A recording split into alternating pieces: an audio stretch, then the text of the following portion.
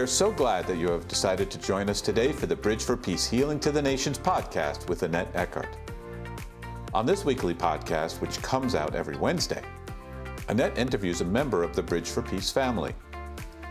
If you would like to learn more about our ministry or help us by becoming a financial partner, visit our website at bridgeforpeace.org. We hope you enjoy the interview and that you are inspired to walk closer to Jesus. Here is Annette. Welcome, I'm Annette Eckhart for Bridge for Peace here in our Wading River, New York studio. You can contact us at bridgeforpeace.org. We want to hear from you. We want to hear your prayer needs, your testimonies. We want to glorify God together. We're about to learn what happens when we hear from God. And we've got, once again, with us, my beloved friend and co-founder of Friendships in Faith Ministries, Monica Harbs. Welcome, Monica. Oh, thank you, Annette. It's wonderful to be here. We just can't seem to stop sharing our stories, can we? There's so many things to share. It really is. And there was this in particular is just talking about hearing the voice of God. And I was just sharing earlier that I've heard the voice of God like 3 times. And it was always a very pivotal time in my life.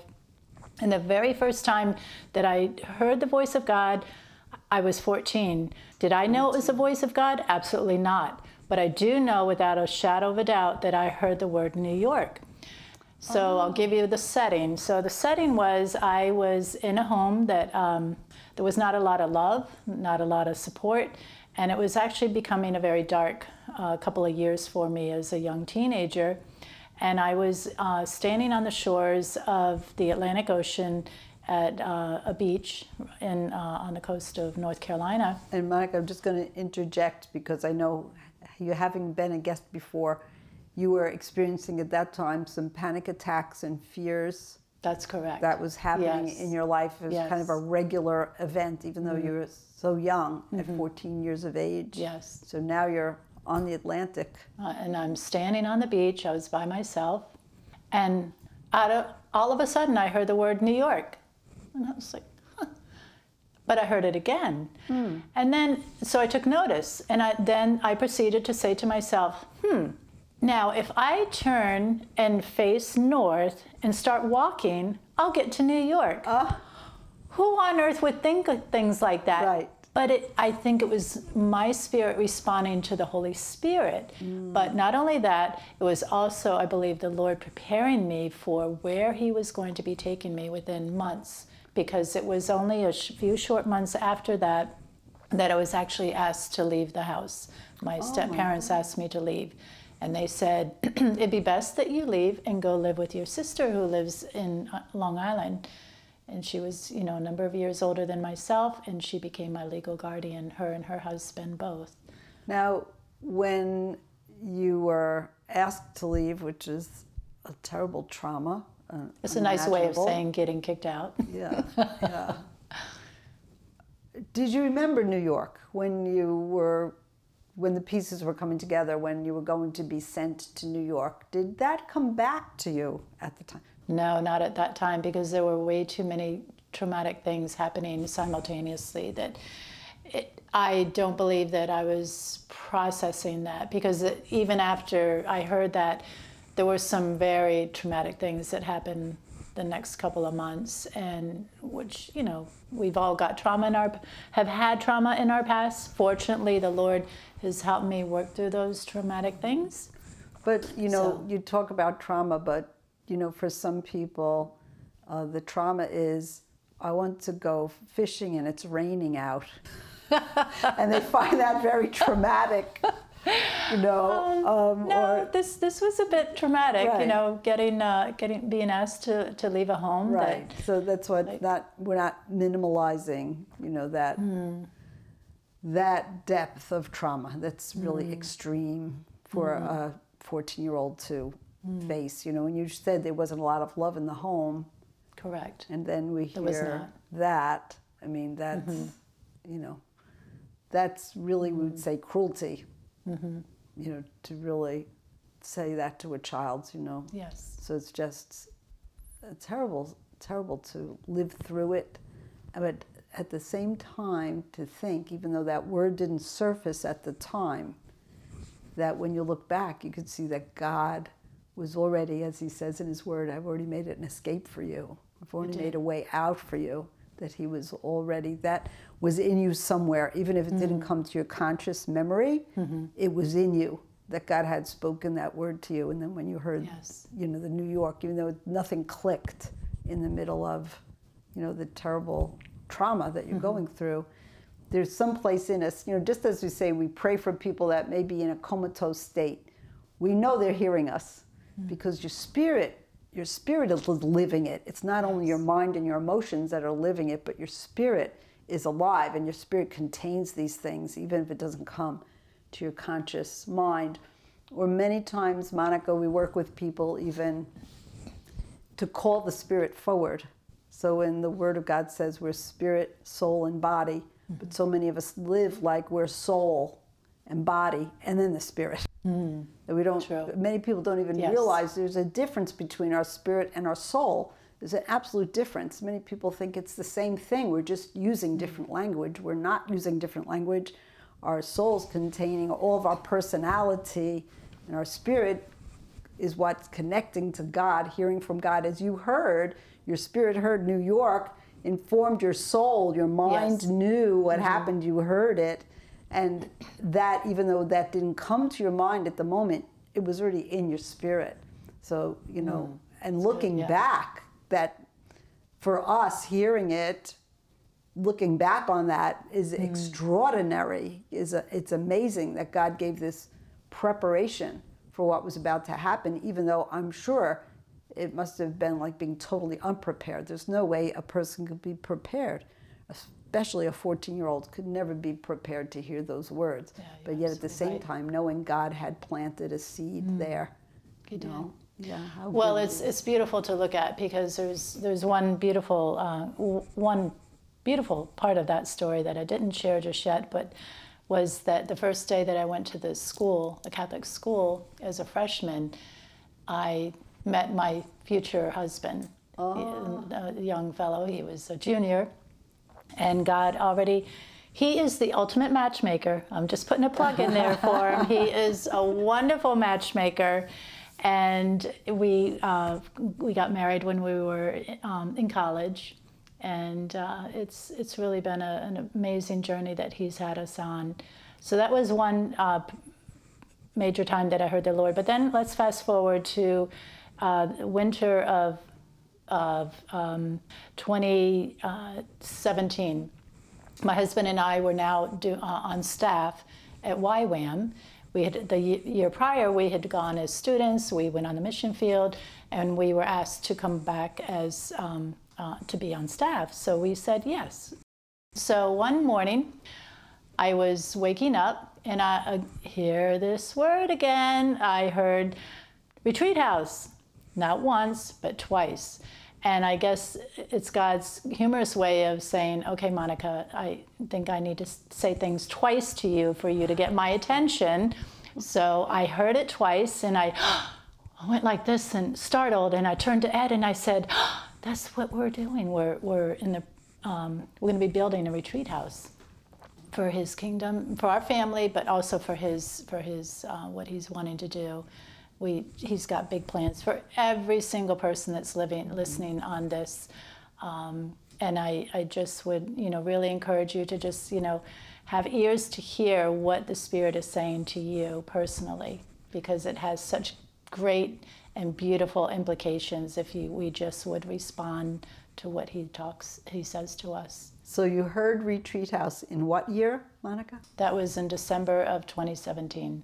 And you started to create the plans when?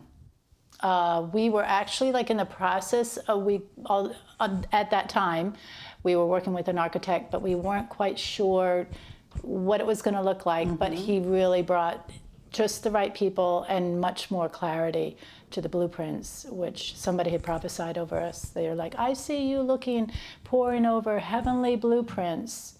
And sure enough, we pored over blueprints for a couple years. Mm-hmm. So from the time of the word to the time of the opening. 5 years later. 5 years later. Yes. So I want everyone to be encouraged by that. You know, you may have a word that God spoke to you and you're thinking, wow, nothing's happening.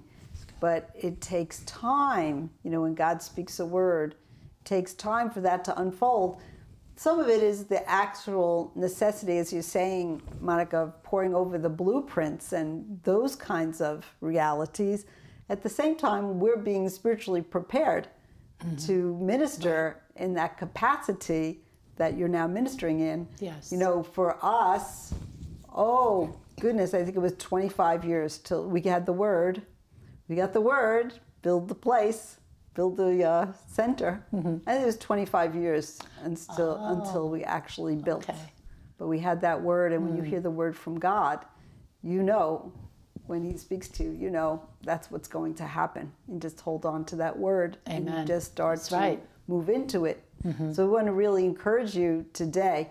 I want to go back to our heavenly matchmaker for a moment, because Sure. you know, when I was working at Roosevelt Field, which is a shopping center here on Long Island in New York, when I was 17, and someone that I was dating a few different boys.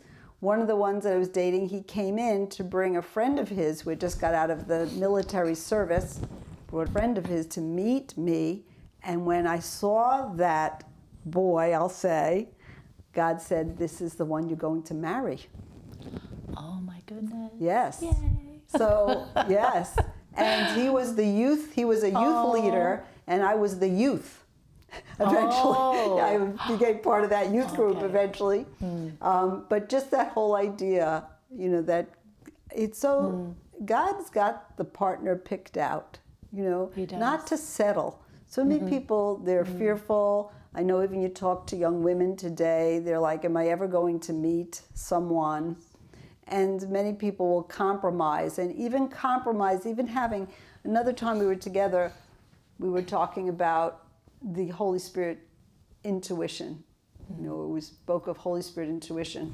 Many people override that, even when they have a sense that this is not really the one, but they're fearful that the right one isn't really a real thought. You know, that people think that that's an imagination, that's a fantasy world, that there's a right one for you.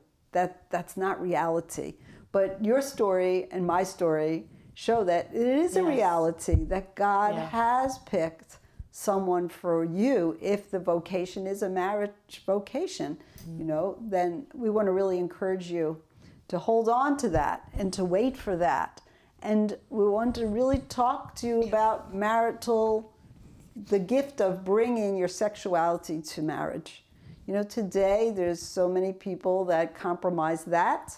And so many people that are living together and living as married people when they are not married. Yes. And we just want to tell you that this is a broken start. This is a fractured beginning. You want to begin whole. Yeah. You want to begin whole and holy together. Thanking God for this person that he's brought into your life, this person that he created for you, honoring God above all other things. You know, and I was just talking today, Monica, with a woman who's quite distraught because her son says, this is the one I'm going to marry, Mom. Therefore, we're moving in together. And she's quite distraught over it. Yes. And, you know, I was sharing with him an experience that we had in Uganda where a couple came forward. It was a lot of excitement in the church. The pastor was really revving it up. A lot of music, a lot of happening. He said, I have a big announcement to make, and there was a lot of exciting music being played. And then a couple came forward and he announced their engagement. And after he announced their engagement, he spoke to the community and said, we have a responsibility now to this young couple to make sure they stay pure until they're married. And we want this couple to know we're going to pray for them. We're going to pray for their marriage, which is coming. We're going to pray for them to stay pure until their marriage arrives. and we're committed to them and to their marriage, and we affirm it. And some of the members of the American team that were in the church actually cried real tears and said, I wish that the pastor of my church would have said that to us.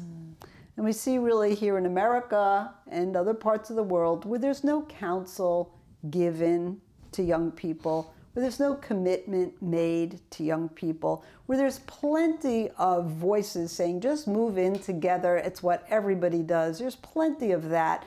But what's happening on the other side? Correct. So we want to really encourage you, if you're listening today, if you're living with someone and there's children in the household, make that marriage right by changing vows, exchanging vows in the presence of God, making a commitment to one another, a commitment to the children. Realize that God wants to be in the center of your family life. He wants to lead you and guide you and bless you. Don't exclude yourself and your family from the blessings of God. Monica, it looks like you really have something to say. So share with us your own, you say you met in high school. You met in the first year of high school. How did that unfold? It unfolded, as you can about imagine, two young teenagers, because we were both somewhat immature. So we had our ups and downs, our breakups, and our coming back together again. And then there was a time when Ed was graduating from high school, and I was still in high school. So he took a 2-year, kind of like almost a sabbatical. He decided to go cross country on a bike, and just to kind of find himself and wait for me. He didn't tell me that he was waiting for me, so it kind of changed things a little bit. But then we reconnected in college, and then we realized that we were meant for each other. And then he proposed to me on my birthday, and we got married in August of 1978, and we're getting ready to celebrate our 45th wedding anniversary. Beautiful. Who would have ever thought? It sounds like so many years, but it's been, it's really been, it's a marriage made in heaven, but it's been, of course, we live in a fallen world, so we're, people trying to navigate this life together, so we've had our highs and our lows and in between. But by the grace of God, we still love one another, we appreciate one another, we have a stronger friendship in marriage than we did when we were newlyweds. So I would just encourage people that if you're having any inklings or any thoughts about, oh my goodness, I don't know if this is a person that I want to continue going through life with because life is hard, or he said something bad to me, or whatever the case may be, because the enemy does only come to try to steal, kill, and destroy. And I know that's what he's done for our marriage one time in particular, but we went to God with our issue and he really helped us. So I would say just really get before the Lord and ask him to help you through whatever that situation is that you're going through, whether it's together or just alone. But then come together, because the strength of our marriage is really, this is the secret, is we pray together, we do communion together, and that has really laid even more of a strengthening of a foundation with our marriage that is really is pivotal in this day and age that we're living, because everyone is under so much adversity in so many different ways, shapes, and forms. Yes. So when we look at marriage as a vocation, and there's the confidence that we have, friends, that God has already chosen the spouse, then we want to pray. We want to pray and put God in the center of our marriages, in the center of our relationship. Monica, we only have a short time. Would you pray for those who may be waiting and hoping? Yes, I would love to. So Heavenly Father, just as you've carried Ed and myself through our number of years of marriage, Father, you've been there through the good, bad, and the ugly, as they say. You truly have. You have just been able to bring us through the things that we really needed your help to navigate through, Father. And I'm just so grateful that you helped us to remain pure and strong towards one another and didn't deviate to the right or to the left. But Father, you kept us on that straight and narrow path. And I pray that for every person that's listening, Father, that they too would be encouraged, that they can run the race that is set before them with their husband or wife, Father, that whoever God has given to them, Father. And we bless you all today in Jesus' name. We hope you have enjoyed this inspiring episode of the Bridge for Peace Healing to the Nations podcast with Annette Eckhart. If you would like to learn more about the ministries of Bridge for Peace, or help us continue publishing these podcasts by becoming a financial partner, please go to our website, bridgeforpeace.org. If you desire to learn more about praying for healing and understanding all that the grace of God provides for you through the shed blood and resurrection of Jesus Christ, check out our Foundation e-courses on our website. Also, if you have any questions, need prayer, or have a story to share, email us at info@bridgeforpeace.org. Please join us every Wednesday for more inspiring interviews with Annette. This is Scott Silverberg for Bridge for Peace founders Ed and Annette Eckhart, wishing you a blessed day and hoping that you would allow Jesus to become your bridge for peace.